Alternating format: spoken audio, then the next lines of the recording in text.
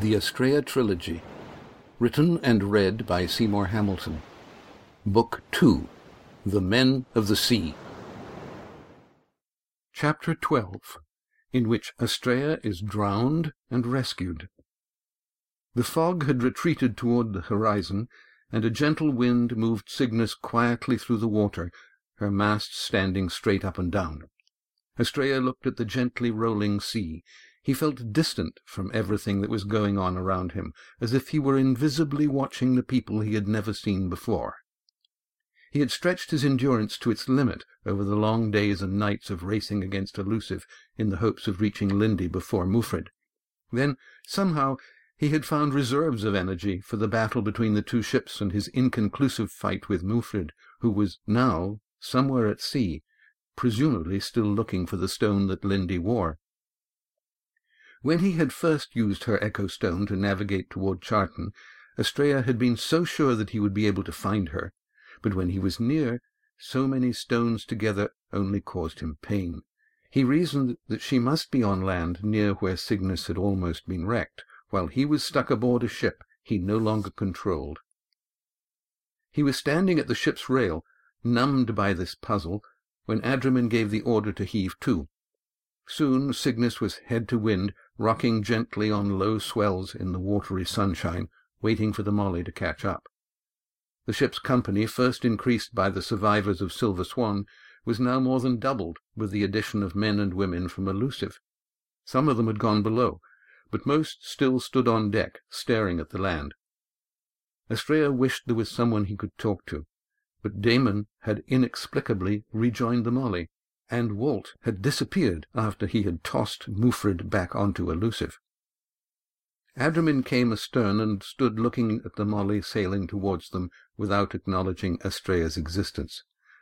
The details of the shoreline were blurred by distance, but the heads of the cliff at the harbour mouth were clear and sharp. Astraea briefly considered what he might say to Adrimin, and a great weariness came over him, so that he no longer cared what his cousin said or did. Instead, he recalled another gap in the cliffs, the one that led to the village. With the memory came thoughts of Alanna that were so painful that his mind slid away. He frowned, recalling his hours of sketching aboard the Molly, and then, when he shook his head to rid himself of images he had not consciously summoned, emotion threatened to overcome him.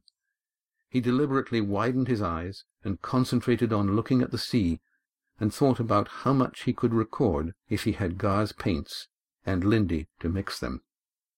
"I'd need a range of blues for the sea," he said to himself, "and I'd run them together with a wet brush, blending from near green to deep blue and on to white in the distance.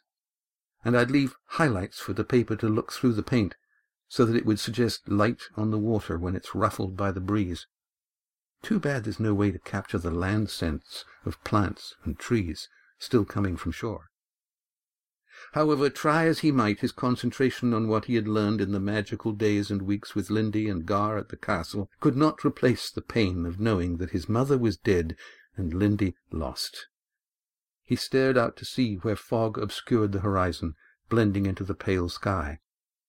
After a few calming moments when he didn't think of anything, he glanced at Adrimin and noticed that they were both standing with their hands behind their backs, distanced from the crew by the authority projected by their black clothes and the power of command they represented.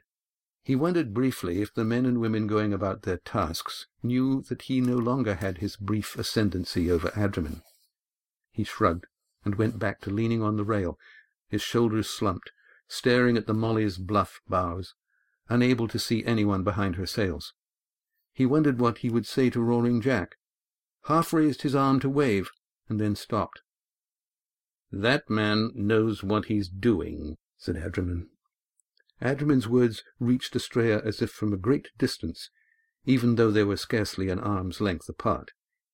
What he heard somehow put aside all his unresolved emotions, and he was able to consider his cousin's words objectively. In this curiously lucid state, it occurred to him that although his cousin would never be able to say that his ship had been rescued from grounding by a fishing boat, Adrimin was nevertheless admitting that he had needed help. Estrella dared to hope that his cousin also rejected Mufrid's murderous piracy and kidnapping. "We could use men like him aboard Cygnus," Hadriman continued. Estrella heard the calculating tone in Hadriman's voice, and saw that far from complimenting Roaring Jack, he was evaluating how he could improve the crew he had stolen from Mufrid's ship. "Did all these people from Elusive volunteer?" Estrella asked, not expecting an answer. To his surprise, Hadriman started to justify himself. "Mufrid had his favorites wear black, as if they were of the family. He kidnapped most of his crew, but because none of them were seamen by choice, he needed his band of knife-men to help him rule. Dabby told me long ago that there were a few sea-born aboard who didn't have a lot of use for him or his methods. I told a couple of them that Oron was gone, that Cygnus was, under new command, and the word spread. And then there was a rush by the people who Mufrid kept locked up below whenever he got close to shore, the ones that were looking for a chance to jump ship and go home. They're the people let out by that great red-haired lubber from the fish-boat and the little fellow who came aboard from Elusive at the City of the Sea." Estrella thought he heard self-justification in Hadriman's tone, almost as if he were about to say, "It wasn't all my doing." "Cam," said Estrella. "He's from the village. I grew up with him," he added, hoping to extend Hadriman's confiding mood. "He's a sharp one. I could make a sailor out of him, too." He paused, and then continued as if thinking aloud. "Of course, the real lubbers will want to go ashore. The women want to go home, and so do some of the youngsters. There's more than a few that will serve. Not all of them, though." Estrella searched for words to keep Hadriman talking. "What about the notion that you're the Grand Master foretold who'd lead them to a soft life ashore?" "Well, not exactly. But now Oron's dead," Hadriman mused aloud as if Estrella had not spoken. "There's a few we'll lose. Old folks, like Peg. And some who are tired of sailing with gear that's been patched and pieced until we're never sure whether we'll get through the next big blow. But if we can replenish and repair, most of them will stay aboard. It's the only life they know." "It's the only life I know." Estrella decided that Hadriman was essentially talking to himself. Rather than draw attention to the unguarded admissions he was hearing, Estrella waited until the silence stretched out. His arm tingled softly, as if from a great distance, and he nearly spoke Lindy's name out loud. An overwhelming sense of loss washed over him. Looking for something to push away the desolation he was feeling, he tried to connect with Hadriman. "Wouldn't you want to have a wife and children some day?" "Women? Well, I'd like at least one son, of course, but the rest of the lubber stuff? Not likely. That's not what the family does." "The family doesn't marry?" "No. Why should we?" Estrella had a sudden memory of Alana's face, candlelit, at her table. "Who was your mother, Hadriman?" he asked.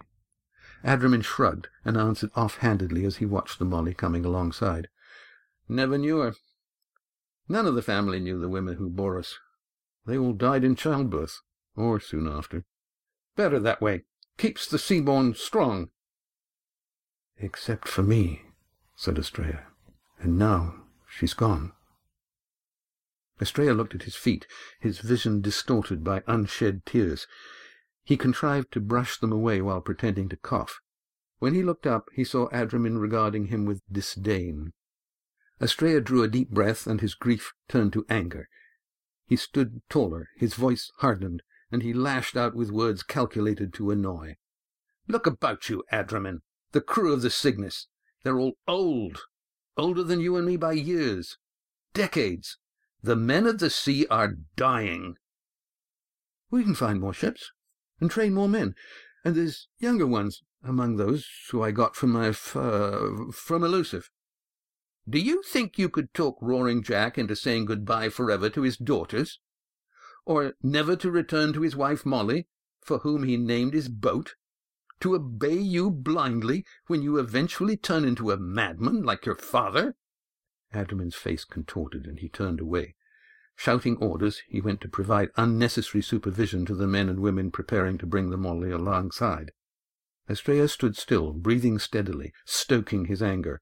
But instead of hating Adramin, his mind slid into wondering if it had been his mother Alanna's death he had felt when he had been under the influence of poteen, and if he had somehow known his loss before Mufrid had taken an evil pleasure in telling him.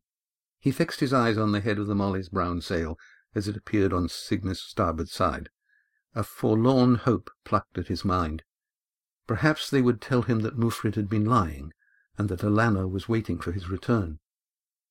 Then he doubted he would get the truth from the skipper and the crew who had abandoned him in Teignmouth. Without knowing what he was doing, he composed the expression onto his face, locked his jaws tight, unaware that it made him look even more like one of the family that ruled the men of the sea. He strode slowly and deliberately after Adramin until they stood side by side, waiting. Walt was clinging to the rail with his huge hands, leaning over the side, looking down at the Molly, his short, thick legs dangling above the deck. Astraea glanced at Adramin and saw that he had reverted to his usual negligent stance, weight on one leg, a wry twist to his lips. Tangled red hair appeared over the rail. Startlingly blue eyes above a red beard peered at the men and women. Then they saw the rest of Roaring Jack as he climbed aboard, and stood with his broad shoulders hunched, scanning the watching faces. As the skipper's feet met the deck, Astraea spoke impulsively. "Men and women of Cygnus, 20 heels for Roaring Jack, master of the Molly." Adramin shifted his weight onto both its feet and gave Astraea a long, disgusted look. But the heeling had begun, and did not stop until all 20 strokes had reverberated through the ship. "Welcome aboard, skipper," said Astraea in the silence that followed. Roaring Jack looked from one black-clad man to the other in puzzlement, and Astraea realized that the skipper had not recognized him. "Straea, I'll be jiggered. I thought, I feared you was gone."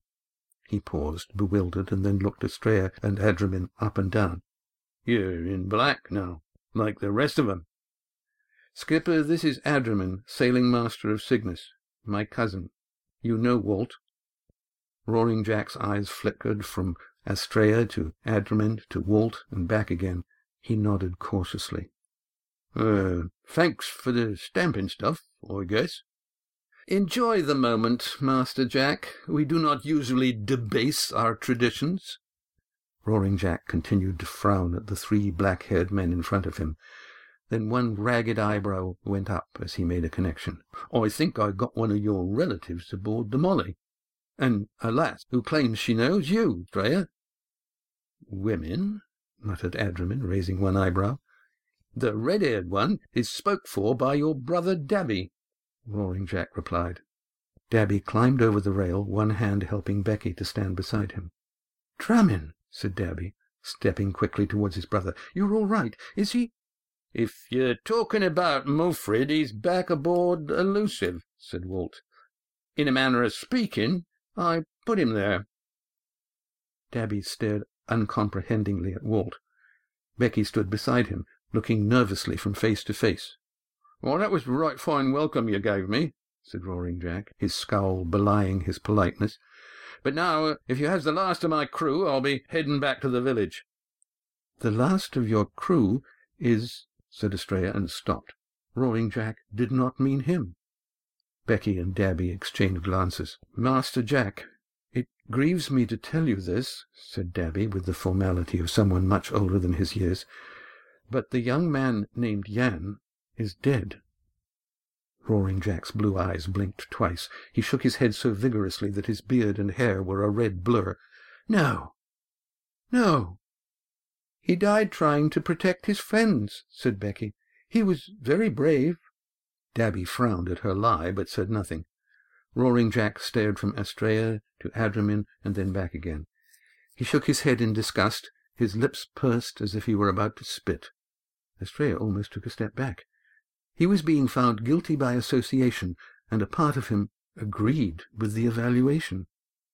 Roaring Jack's left eyebrow climbed towards his forehead, and he coughed to cover his difficulty finding words. "Astraea, there's something I got to tell you.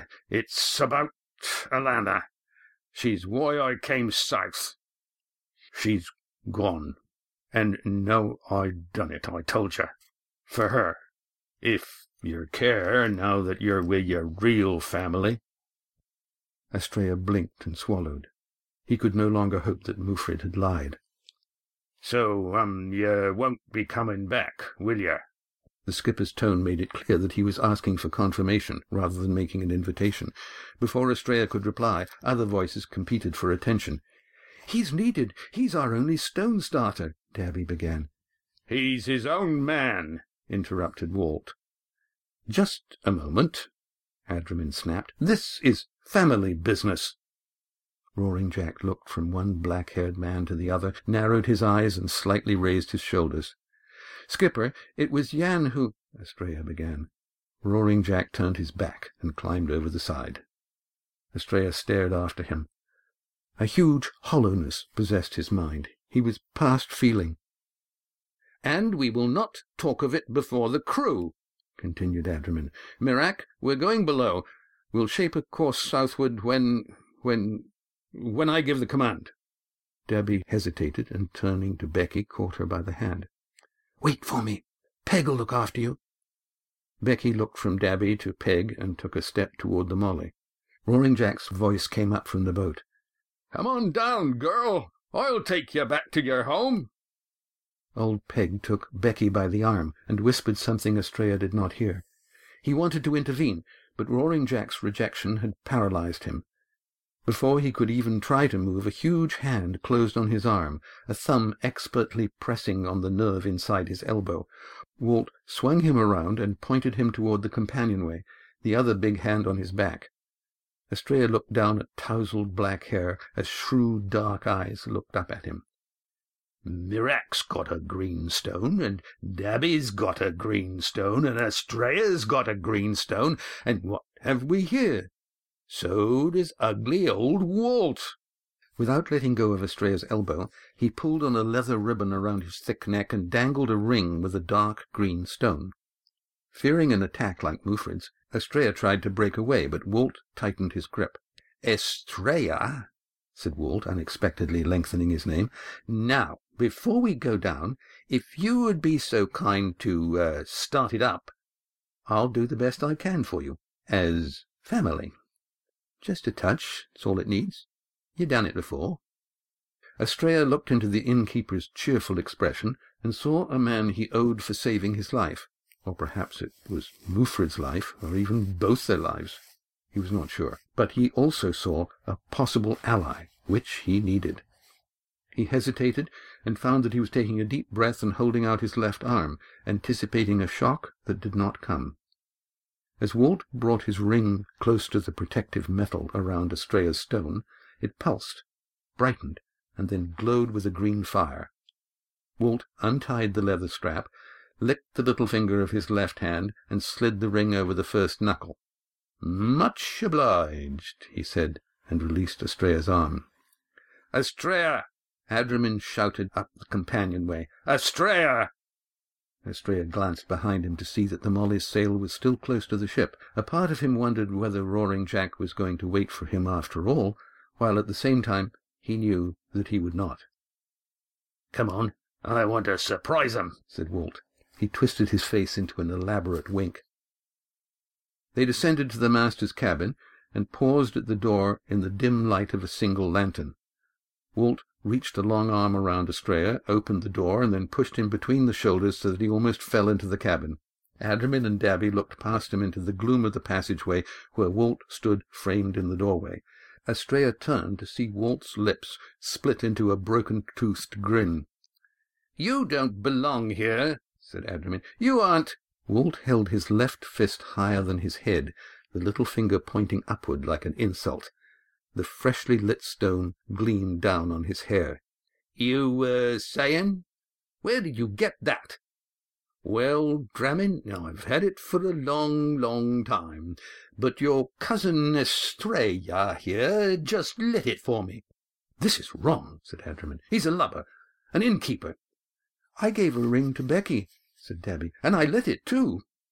"A woman! Abomination!" "It's nothing that hasn't been done before," said Dabby. "Miessa was a woman." "She was family," And so is this lubber, meaning me, said Walt, helping himself to a seat at the table with a little backwards hop he needed to get into any normal chair. Estrella looked at 2 remaining chairs. One was within reach, the other across the table from them, where Oron had sat when Estrella first entered the cabin. It was clearly a challenge. Anyone who took it would be claiming the title of master. Estrella collected a chair from his side of the cabin and sat facing Adriman. "Innkeeper, you have a very short time in which to explain before we throw you out," said Adriman. "Right. I got this here ring from me ma, and she got it, well, really, she stole it from me da." "Who was?" demanded Adriman. "Someone you know real well, but I figure you won't believe me unless—" He looked meaningfully at Estrella. "Leave! Leave us before you—" Estrella frowned and then suddenly made the connection. "Wait a bit. Dabby, Oron's book is in the drawer in front of you. He looked into it to check that my clasp came from my father. It has words engraved on it, and I guess the same is true of rings." Walt eased his ring off his finger, looked inside the band, and quickly put it back on. "Solitary," he pronounced carefully. "What's that mean?" "Solitary. Alone. Meaning all by yourself, which you soon will be." Dabby took 2 notebooks from the drawer, opened one, frowned, slid it onto the table, opened the other, and flipped through the pages. "Estrella's reads Follow Your Star. Dragon belonged to Gianfar." He turned a page and scanned down with his finger. "Here are the rings. Arrow, spear, solitary. It belonged to Mufrid." Walt threw back his head and let out a roar of laughter. "But Mufrid had a clasp," said Adriman. "He drowned it by accident, and Oron—" "Punished him by not starting it again," said Dabby, still looking at the book. "The one Mufrid's wearing now, the one he started from Estrella's, is Alner's. It says here that Mufrid lost his own more than 30 years ago. Listen. Now that Mufrid has drowned his clasp, he will be constrained to a ring and have no further training in the arts of navigation. Oron cut him off 30 years ago, and then he lost his ring as well." "By a strange and remarkable chance, 30 is just about how old I am, little brothers." Dabby Adriman stared at him, Dabby amazed, Adriman disgusted. "Good thing I didn't kill Mufrid. Killing your da seems to me like a real bad thing to do, even if he is a shining example of a careless, heartless bugger. But if and I had, it might not make the 2 of you feel so brotherly to me." He'll be back." "I doubt it. I'm not there to navigate for him, and he drowned his stone a long time ago before he'd learned much. He's on his own now, and the stone he stole and forced Estrella to light, well, it isn't working for him. He can't even get into the Forbidden Room, so he'll be navigating by what he can see by day and by stars at night. So he knocked me out for nothing." Dabby nodded. Walt looked at his ring dubiously. Adriman stirred in his chair, and a muscle in his cheek twitched. "Elusive's still dangerous. He will come looking for us. Meanwhile, we need stores, supplies. For that, we have to deal with the lubbers ashore. And that's where you need me. Seems to me you know what you're doing at sea, but you don't have an earthly clue about life ashore.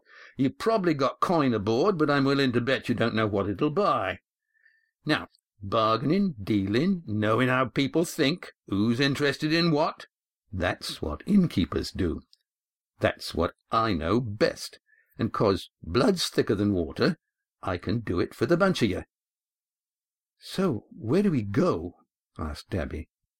Estrella burst into speech, no longer caring about how any of them would react. "Be decent. Return the people Mufrid stole from Teignmouth.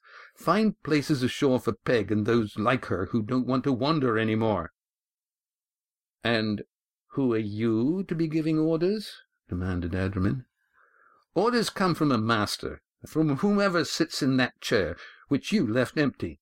You can handle the ship, but you can't work the stones. Dabby can." "Estrella, I can teach you a lot more of the navigation art. Together we can—" Adriman moved as suddenly as if he'd been kicked. He glared at Dabby. Estrella shook his head. Oh, no, I'm not going to be caught in the middle, thank you very much. Sort it out for yourselves. Sit in Oron's chair if you want to, Adramin, but don't try to make me fight you for it." He stood and turned toward the door. "Wait, what about Gar? Gianfar's stone. You nearly put us ashore looking for it. Where is it?" "I don't know. It's somewhere close. It has to be ashore. At the harbor, maybe. I can't tell. But I think it's near." "The Echo Stone will tell us," said Davy. "Do you know how to use them?" Estrella nodded. "Then let's you and me—" Adramin stood up so quickly his chair fell onto its back. He glared at Davy and Estrella suspiciously. Walt's feet hit the cabin sole with a thump a heartbeat later. "Dramin, we need to know. Gianfar's Echo Stone is here aboard Cygnus. There should have been one on Elusive as well, but when Estrella and Gianfar were given up for dead, we deep-sixed them, the way Oron would have done with the men that wore them. All right, Dab, go take a look. But take care. Don't let that mouthy lubber fool you. And you, Estrella, remember that we'll be in the passageway, so don't even think of running onto the deck and giving one of your rabble-rousing speeches."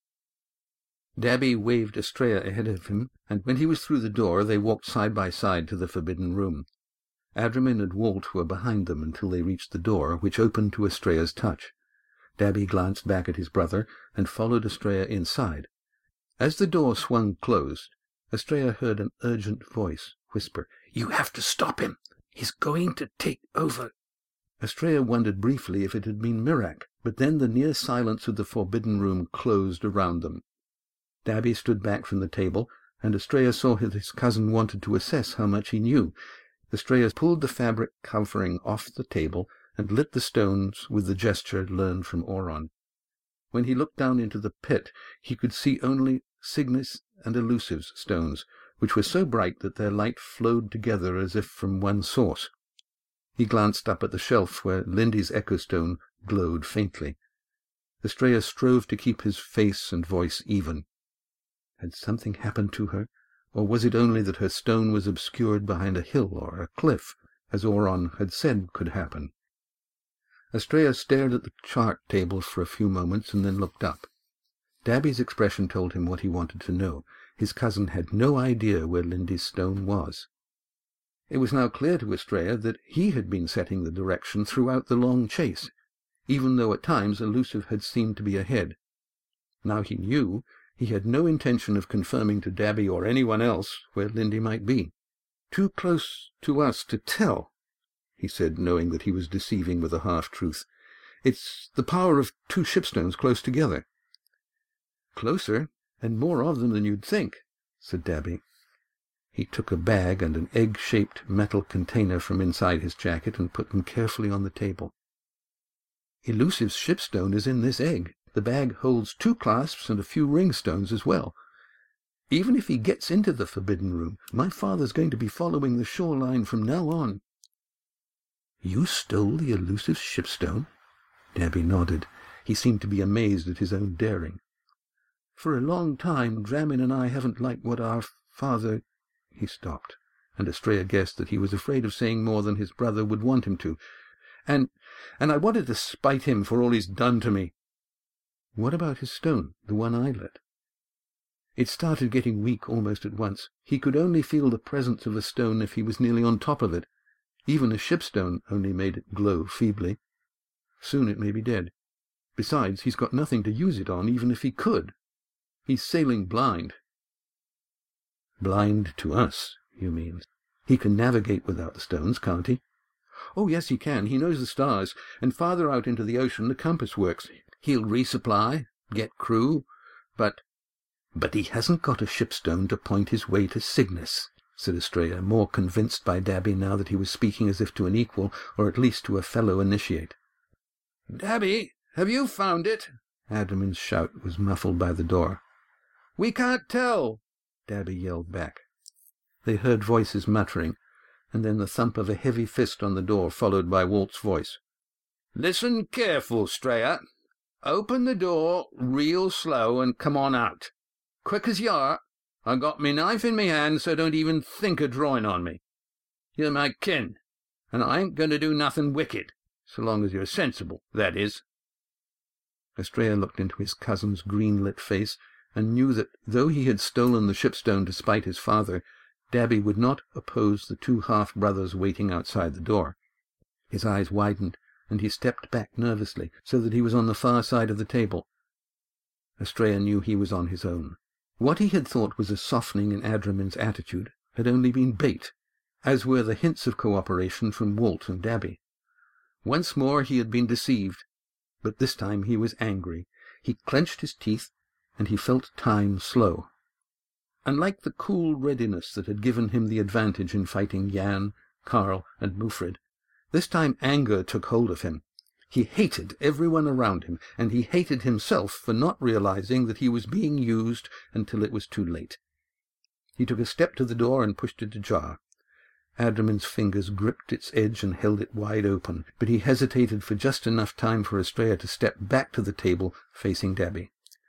"So, Walt, this is how you do your best for me, is it?" "Too right, lad, and you'll thank me for it, you poor fish." "Dab, is there another stone? Not that he can tell, or me." "That's it. It's time. He lied. There isn't another stone, and there never was. His speechifying to the crew sent us on an albatross chase and nearly put us ashore. But the men think I saved them, and they'll follow me. We don't need him any more." "We talked it over, Estrella. It's true. You're smart. Quick, too. But you didn't have what it takes to kill Mufrid when you had your chance. And that's the truth." "Truth," said Estrella. "The truth is, Mufrid couldn't kill me, and Walt's squeamish. So, Adrimin, are you going to try?" "Don't you try to provoke me. There'll be no more speeches, and I have no intention of fighting you. The crew's going to see us deep six the man who killed Oron and Miasa." "Who spread that lie, I wonder?" "Mirak. He's up there now, making himself useful. You thought he fell for Peg's line about being the one foretold, didn't you? You are so trusting, so stupid.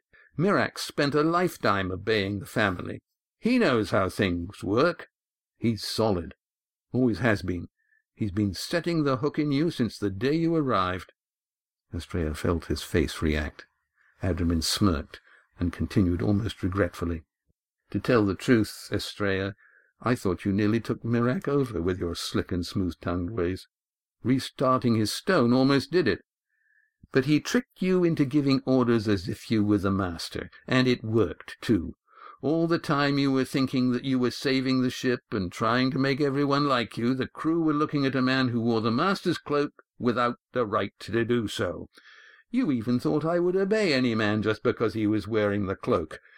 You tried to be understanding and friendly with the crew, as if that's why men follow orders. You even tried to get me to talk about women and children. Your soft ways nearly worked with Dabby, though, didn't they, little brother? But you did your job, Dab, so you can keep your little bed warmer." "Dramin, Dabby began. Adrimin interrupted him, his voice pitched in the commanding tone he used to order the crew. "Walt, go get him." "Go get him yourself. I ain't going in there." "It's safe," said Dabby. "If you know what you're doing," Estrella added, shifting closer to the table. Walt flinched. "Get over here, Dab, before he grabs you. Walt's right. He's fast. I'll give him that." "Too fast for you, Adrimin?" Estrella asked, again hoping to provoke. "Move, Dab!" Dabby edged around the table and out the door.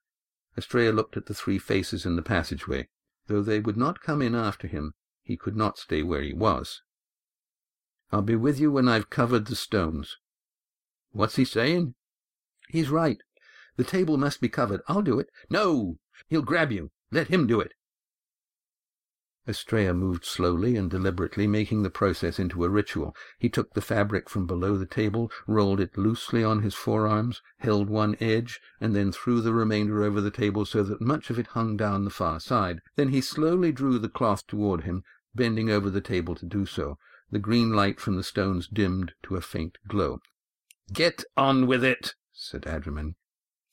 Estrella carefully adjusted the edge close to him, his hands in the darkness below the table. Then he turned and walked out of the room, closed the door behind him, and looked at them steadily. Both his fists were shoved into the waterproof pockets of his jacket, signaling that he had no desire to fight. Adrimin's tall figure was ahead of him, and he had scarcely taken a step before he heard Walt's heavy tread behind him. "When we're on deck, chuck him over the side," said Adrimin as they climbed the companionway steps. His voice was tight, as if it cost him a huge effort to give the order. "But, Dramin, I thought, couldn't we at least put him on something he can row ashore?" "Belay that. Just ditch him." As Estrella stepped onto the deck, he felt Walt's hands ruffle his hair and fumble at his neck, almost like a parent saying goodbye to a child. Then he was in the air, held in a bear hug, his arms clamped to his body. Walt carried him across the deck, feet dangling, and doubled him over the rail like someone being seasick. Estrella looked out at the widening gap between the Cygnus and the Molly, so close he could have tossed a rope's end into the cockpit where Roaring Jack was standing. "Dive deep," Walt muttered into his ear. Then he grabbed Estrella by the belt on the back of his jacket and threw him over the side. For a long drawn-out instant, Estrella was airborne, looking at the light on the water and wondering why the Molly had waited so long to cast off from Cygnus. Then he was head-first in the water, sinking fast, with bright bubbles rushing past his stinging eyes. He knew he was near the Molly, so with Walt's words still in his mind, he swam, resisting the desire to surface as quickly as possible. 2 strokes, and he was in shadow. 3, 4, and the sea was bright again. Turning his face toward the light, he swam upwards, his lungs longing for air. Just as he felt he could hold his breath no longer, his head surfaced and he was looking at the Molly's curved side. His fingers clawed at the wood, and somehow he hung on to the rubbing strake just above water level. "Hey, skipper!" "Stiffen me rigid, it's Straya," said Red Ian. "I knew you'd come." Behind him, Roaring Jack's eyebrows scrunched together in a frown. Red Ian's face bent towards him. "Skipper's not too happy with me. I made him wait." "Pretend I'm not here," gasped Estrella. "Give me a rope's end, and keep sailing." Red Ian held the main sheet, and with the sail obscuring the view from Cygnus, he flipped the loose end under the boom towards Estrella, who let go of the boat to reach for the rope. The boat slid away from him, the rope trailing behind. Marshalling his failing strength, Estrella took 2 urgent strokes. His fingers closed on the rope, and then Red Ian was pulling him hand over hand through the water until his head was again against the starboard quarter, below the Molly's gunwale. "Right. I want the supercargo below." Roaring Jack continued to stare ahead, the tiller in his hand. Estrella blinked water from his eyes and saw Scarm leaning over the side. "Hang on there, Estrella. We'll have you aboard when the skipper puts us about."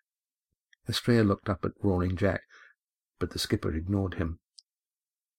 The water was seeping through at his wrists and ankles.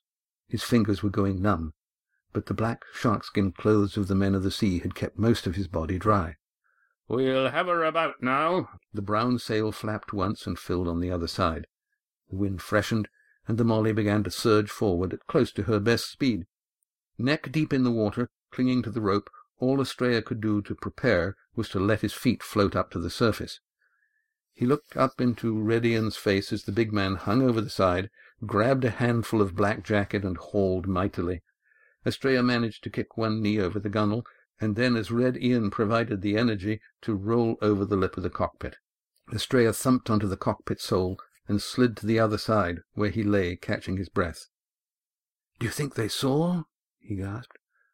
"Not a chance," said Scarm.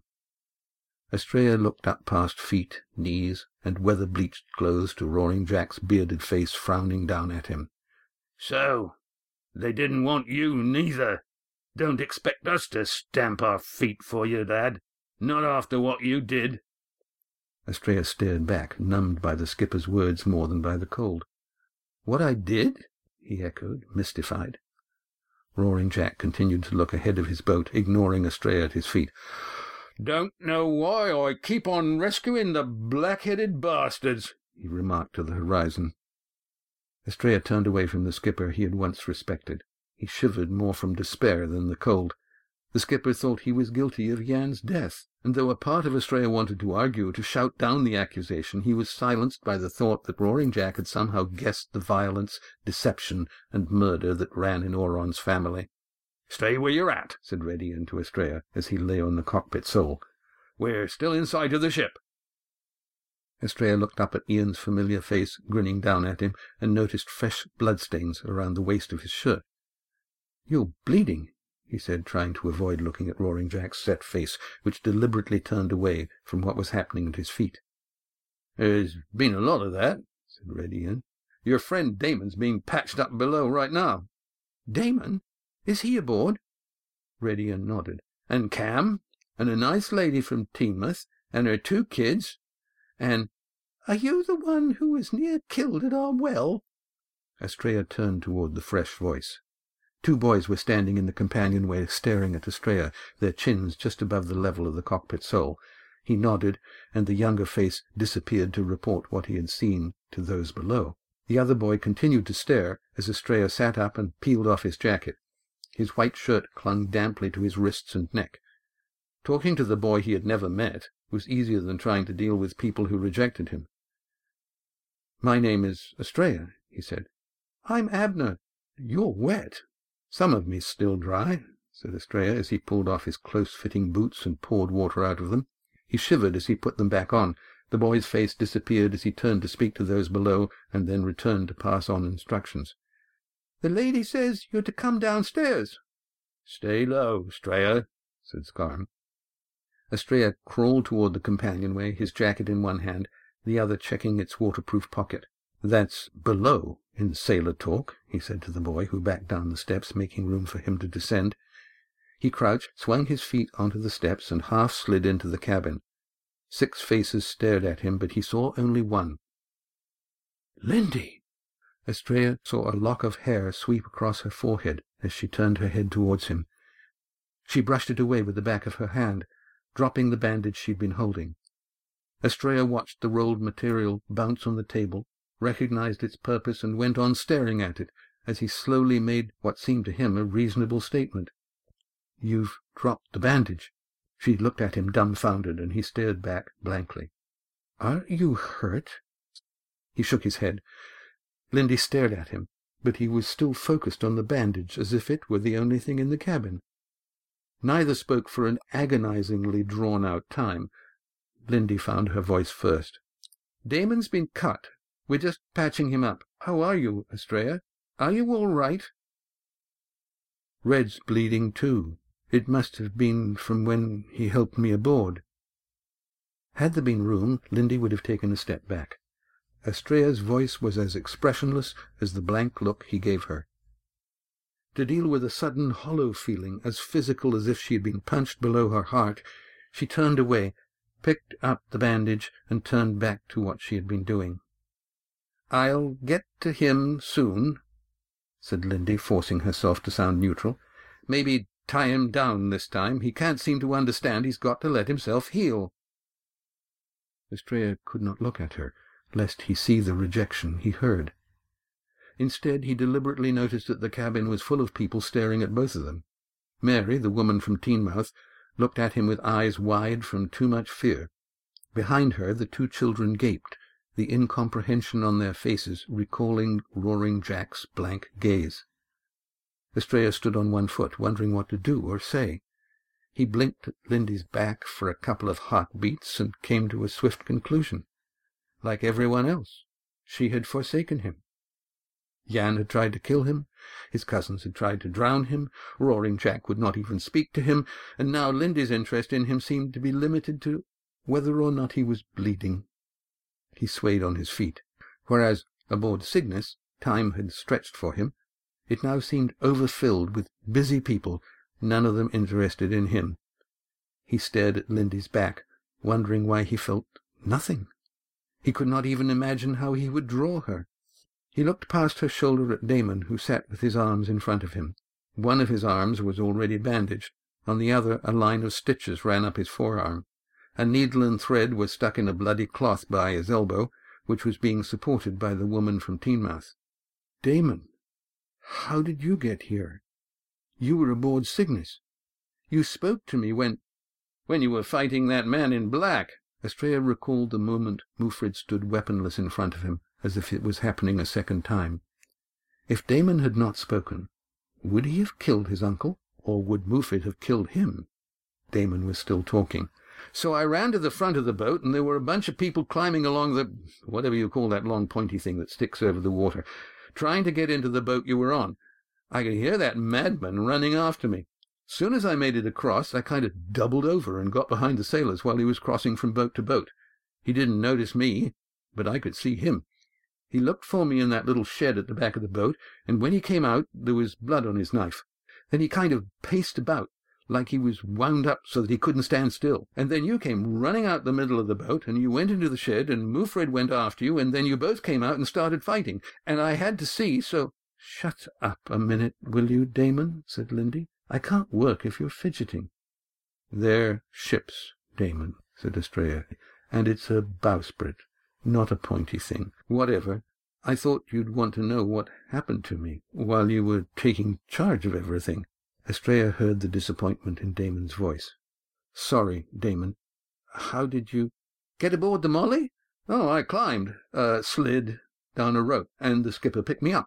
Then, when Jack delivered the boy who looks a bit like you, and his girl, we listened to you and your folks talking. And then Reddy wouldn't let the skipper leave while you were downstairs with Walt and the other two, the ones who looked like they were brothers." "They all were," said Estrella. "Walt, Adrimin, and Dabby, Mufred's sons." "Walt is related to the one you fought? The one who cut me up?" "Mufred. He's father to all three.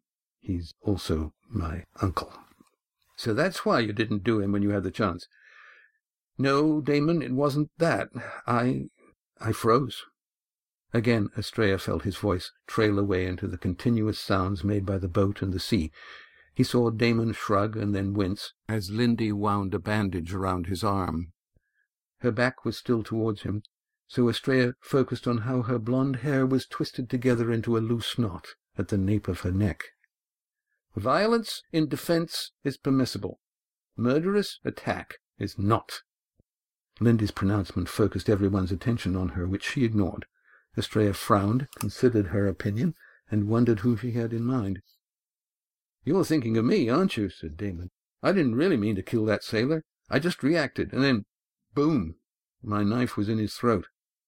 Estrella clenched his teeth as he decided that her criticism was meant for him. "No, Damon, I wasn't criticizing you," said Lindy. "You were defending. You didn't begin it. But what Roaring Jack did by starting the whole fight was neither rational nor necessary." "He was amazing," said Damon. "He and Reddy cleared the deck of maybe a dozen men." "He was deranged," said Lindy. "He still is. Hold Damon's arm until I finish, Mary," she said to the woman whose two children were watching everything from behind her skirts. Damon spoke to Estrella from behind Lindy's shoulder. "That man Mufred really is crazy. All the time he was fighting, he talked low, almost gentle. He did it as he cut me." "He talked to me like that, too," said Estrella. "I thought so, but I couldn't hear what he said. I bet it was nasty." He winced as Lindy knotted off his bandage.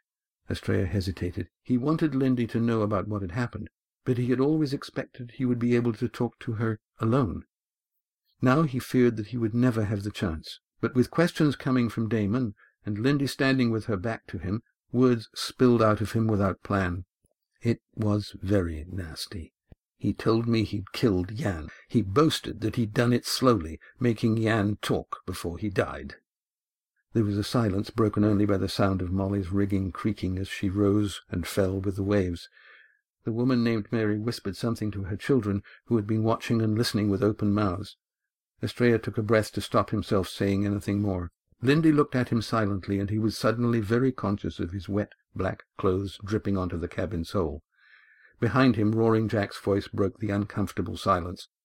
"Come on up. The ship's hull down and we're through the headlands. And for those of you getting off me boat, we'll be landing in no time." "I'd better go up," said Estrella, struggling into his wet jacket. "He doesn't want me aboard the Molly any longer." "Ridiculous," said Lindy. "Here, Mary, you roll up these bandages for me. I'm going to talk to Jack." Her skirt brushed Estrella as she climbed the companionway. Before he could follow her, he heard her voice. "Listen, Jack, you're skipper of your boat, but you've got the wrong end of the stick. You can't blame Estrella because his uncle killed Jan." "He must have done it. They're all the same. Black hair, black clothes, Black hearts. Nonsense. You've known Estrella all his life. Jan said... Cam interrupted. Jan was a rotten, lying, misbegotten villain who should never have been... Roaring Jack scowled at Cam, his fist so tight on the tiller that the knuckles were white. That poor boy was... That poor boy near killed Estrella and left him for dead. We know that for sure now, said Scarm. Estrella took the last step up the companionway and stood in the cockpit. They were inside the headlands, with a brisk onshore wind shoving the Molly toward the Charton wharf. It's all right, Lindy. I'll go ashore. Then maybe the skipper can take you to your home in Mattress before they head north. You can all get off me boat! Roaring Jack's voice was as usual, painfully loud, but this time there was a shrill tone that none of them had heard before. There's nothing more I got to say about them men of the sea. Jack, Alana was Estrella's mother, said Scarm. She was your kin. His father was one of them men of the sea. Roaring Jack's voice was loud and angry, but not confident. Lindy looked into his eyes and held his gaze. Jack, why did it take you so long to come after Estrella? Jan said he was dead. But why did you sail south a second time? Roaring Jack's voice sank to what for him was a whisper. 'Cause Alana dying. She didn't just die, said Cam. Jan killed her. You only got the word of some murdering, scum-sucking... Roaring Jack's voice uncharacteristically tailed off. Listen to them, skipper, said Red Ian. Estrella's all right. So is his da. Roaring Jack's eyebrows shot up toward the tangle of red hair across his brow. You fixin' to take over me boat, Red? I ain't forgotten how you spoke to the skipper, 'stead of me, and how you made us wait alongside the ship. Estrella, said Scarm. What about the men of the sea? Estrella tore his eyes away from Lindy and considered, grateful for a question he could answer factually. They're dying. They've got 2 ships left out of almost a dozen, and they're almost all old, the ships and the men and women in them. No children, no young men, except for Adriman and Debbie and me. The family that leads them, my relatives, are all about power, and they're not about to give it up by ending the wandering. The unforgiven curse? Asked Scarm. Estrella nodded. The paralysis that had struck him when he first saw Lindy seemed to have faded. I don't know if there ever was a curse, but Oron, my grandfather, believed in it until his death. But he also believed a lot of other things that aren't so. Facts didn't matter to him. It was all about going on the same way as before. Shun land until the time foretold, lest corruption be renewed and honor lost. And then he died. And then Mufrid tried to take over the ships, just as he did when he betrayed Estrella and Gianfar. You look like 'em, Roaring Jack rumbled, talking to convince himself. You dressed like 'em. You got some shiny silver thing round your neck, and you probably got that strange bracelet. Estrella stood staring at the approaching shoreline and thought of the sketches he'd made on the way south. Was this the same man who had chosen him? Skipper, he began. I got nothing to say to you. Roaring Jack stared past him at the wharf, now only a few boat lengths away. A hand patted Estrella's shoulder awkwardly. He looked up to see Red Ian's face. The big man's look was sympathetic. He glanced at Scarm, who frowned at the skipper. Stand by, we're coming alongside. Red, douse the main. Scarm, get the jib. And you people make some room so's me crew can do their job. Estrella winced, took a step backwards, and stood on someone's foot. Ouch, said Cam. Seems like I'm you people, too. Oh, well, I did come aboard as a stowaway. Estrella watched as the Molly came alongside the wharf. Scarm in the stern and Red Ian in the bow each tossed a line around a bollard on the edge of the wharf and drew the boat close into the dark wood. Don't bother to make fuss. We'll be slipping and leaving soon as we're rid of the supercargo. A timid voice came up from the cabin. Does that mean us? Do we have to get out too? Not you, my dear, said Roaring Jack to Mary. I'm taking you and your sons back to your village. The Molly bumped gently against the wharf. And watch what you're doing, Red. Same goes for you, Scarm. Now, step lively, the rest." Estrella glanced up into the red-bearded face, but when Roaring Jack avoided his eyes, he shrugged, and as the Molly lifted to a wave, jumped ashore. "Fair wind, Scarm, Red," Estrella said over his shoulder as he started to walk away. "Hang on a bit, Estrella," said Scarm. "Take this with you." He held out the little leather bag he had taken from Alana's house after the funeral. Estrella did not turn around. Head down, he plodded along the wharf, feeling completely alone. "Wait, Estrella. I'm coming with you," said Lindy. "Me too," said Cam as he clambered onto the wharf. "And me," said Damon from the Molly's deck. Estrella stopped, turned, and saw Lindy on the wharf behind him. As he stared, Scarm called Cam, who turned back towards the boat and caught the bag thrown by the old sailor. You'd come with me?" Estrella asked. "Of course, Estrella. Do you think I'd just sail off into the blue with a boat led by this seriously confused man?" "Well, then you can all clear off me boat, and I'm glad to be rid of you, and you can take this here with you." He flung the satchel full of Estrella's sketches across the widening patch of water between the boat and the wharf, where Lindy rescued it before it slid into the sea. Estrella saw the top half of Damon's head appear over the edge of the wharf between his two hands. Behind him, the Molly was already pulling away, her sails drawing. "Hey, somebody help me! I'm stuck!" said Damon, whose chin was level with the edge of the dock and his feet dangling in the water. Cam and Estrella grabbed his wrists and pulled him up onto the wharf. He winced but did not complain. When he was standing beside them, water squelching from his boots onto the wharf, Estrella sat down on a bollard and stared down at the dark timbers. Wilfred said he killed Jan, slowly. Did Jan deserve that? "Sure he did, Estrella," said Cam, "Except perhaps the slowly part." "Think what he did to your mother." Estrella's throat tightened, and he could not reply. "Take your time. You were right some busy when Wilfred was talking to you. You believe what Wilfred said, that Jan killed her, don't you?" Estrella nodded.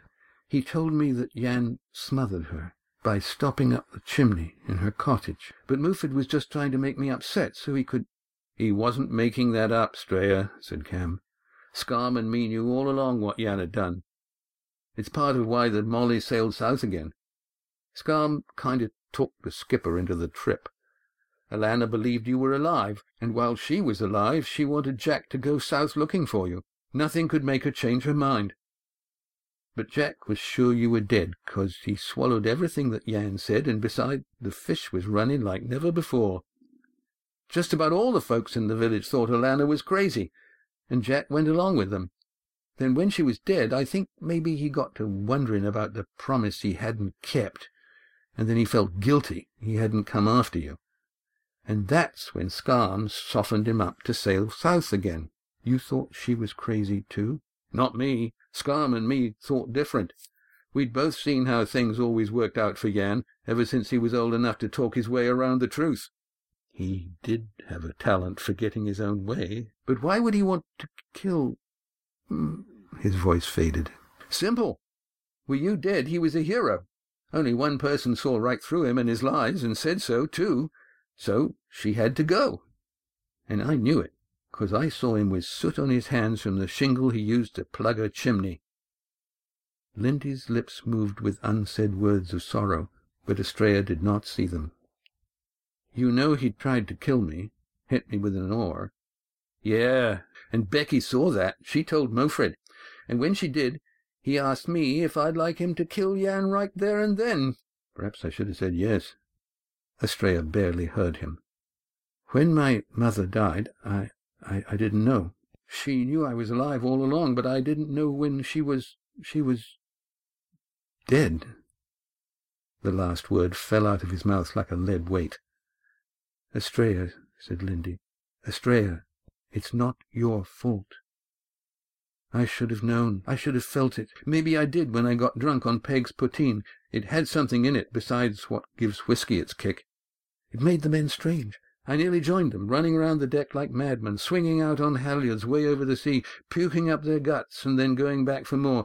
So, next day, I didn't believe anything I thought that night." "You couldn't have done nothing anyway," said Cam. Estrella winced. "It takes time, Estrella. When my mother died, for more than a year I couldn't turn my mind to her without pain. Now and again, almost by chance, something would remind me of her, and I'd expect to turn around and see her. It still happens. But I used to be able to draw her from memory. Now I can't even remember her face. Well, I suppose I'd better get moving, though I don't know where." "Right nice silver dolphins hanging round your throat. What else you got?" said Cam. "That's about all," said Estrella, trying not to let his hand feel his pocket. "Not quite," said Lindy. "There's a key around your neck." "I don't have—" His fingers closed on a key dangling from a lace, and he remembered what had happened before Walt grabbed him. "Hold on a moment." Walt ran his hands over my head just before he picked me up and threw me over the side. "It's the lace he used for his ring, the one I let for him before he betrayed me." "Betrayed?" Lindy echoed. "Like Adramin and Dabby and Kaus and even Mirak," said Estrella, looking anywhere but at her. "They played me like a fish, all of them, and then Walt slung me over the side." "Walt tried to drown you?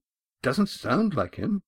"Adramin told him to throw me over the side, and he did. Wait a minute. Just before he let go, he said, 'Dive deep,' and I did. Then I was under the Molly, and maybe he was on my side, after all. He wanted me out of the way, but he gave me a chance. He set things up so that others would think I'd drowned." "He gave you the key to his inn, because that's what it is. I've used it on the back door. Estrella, I think you're now the proud owner of the pub I've been working at while you were off at sea." A small smile lifted the corners of her mouth. Estrella stared at her. "Then you should have it. I've no idea how to run a pub." He passed the lace over his head and held it out to Lindy. "I do," she said, "and you'll learn." Their fingers touched, and instead of putting the key in her palm, Estrella found that he was holding her hand. His clasp tingled on his arm. Her fingers tightened on the key, and suddenly both of them withdrew. They stood still, wordlessly looking at each other like strangers. "Now you'll need someone like me, who's experienced in the operation of taverns," said Damon. Lindy's eyes wandered back from Estrella to look at Damon, who was running his fingers over his bandages. "Experienced in drinking in taverns, you mean, and don't you go poking at yourself or you won't heal. So you'd better hire someone who's quick, smart, and highly skilled at the art of staying alive, such as me," said Cam. They walked together towards the Black Sheep. You have been listening to the Estrella Trilogy, Book 2, The Men of the Sea, written and read by Seymour Hamilton.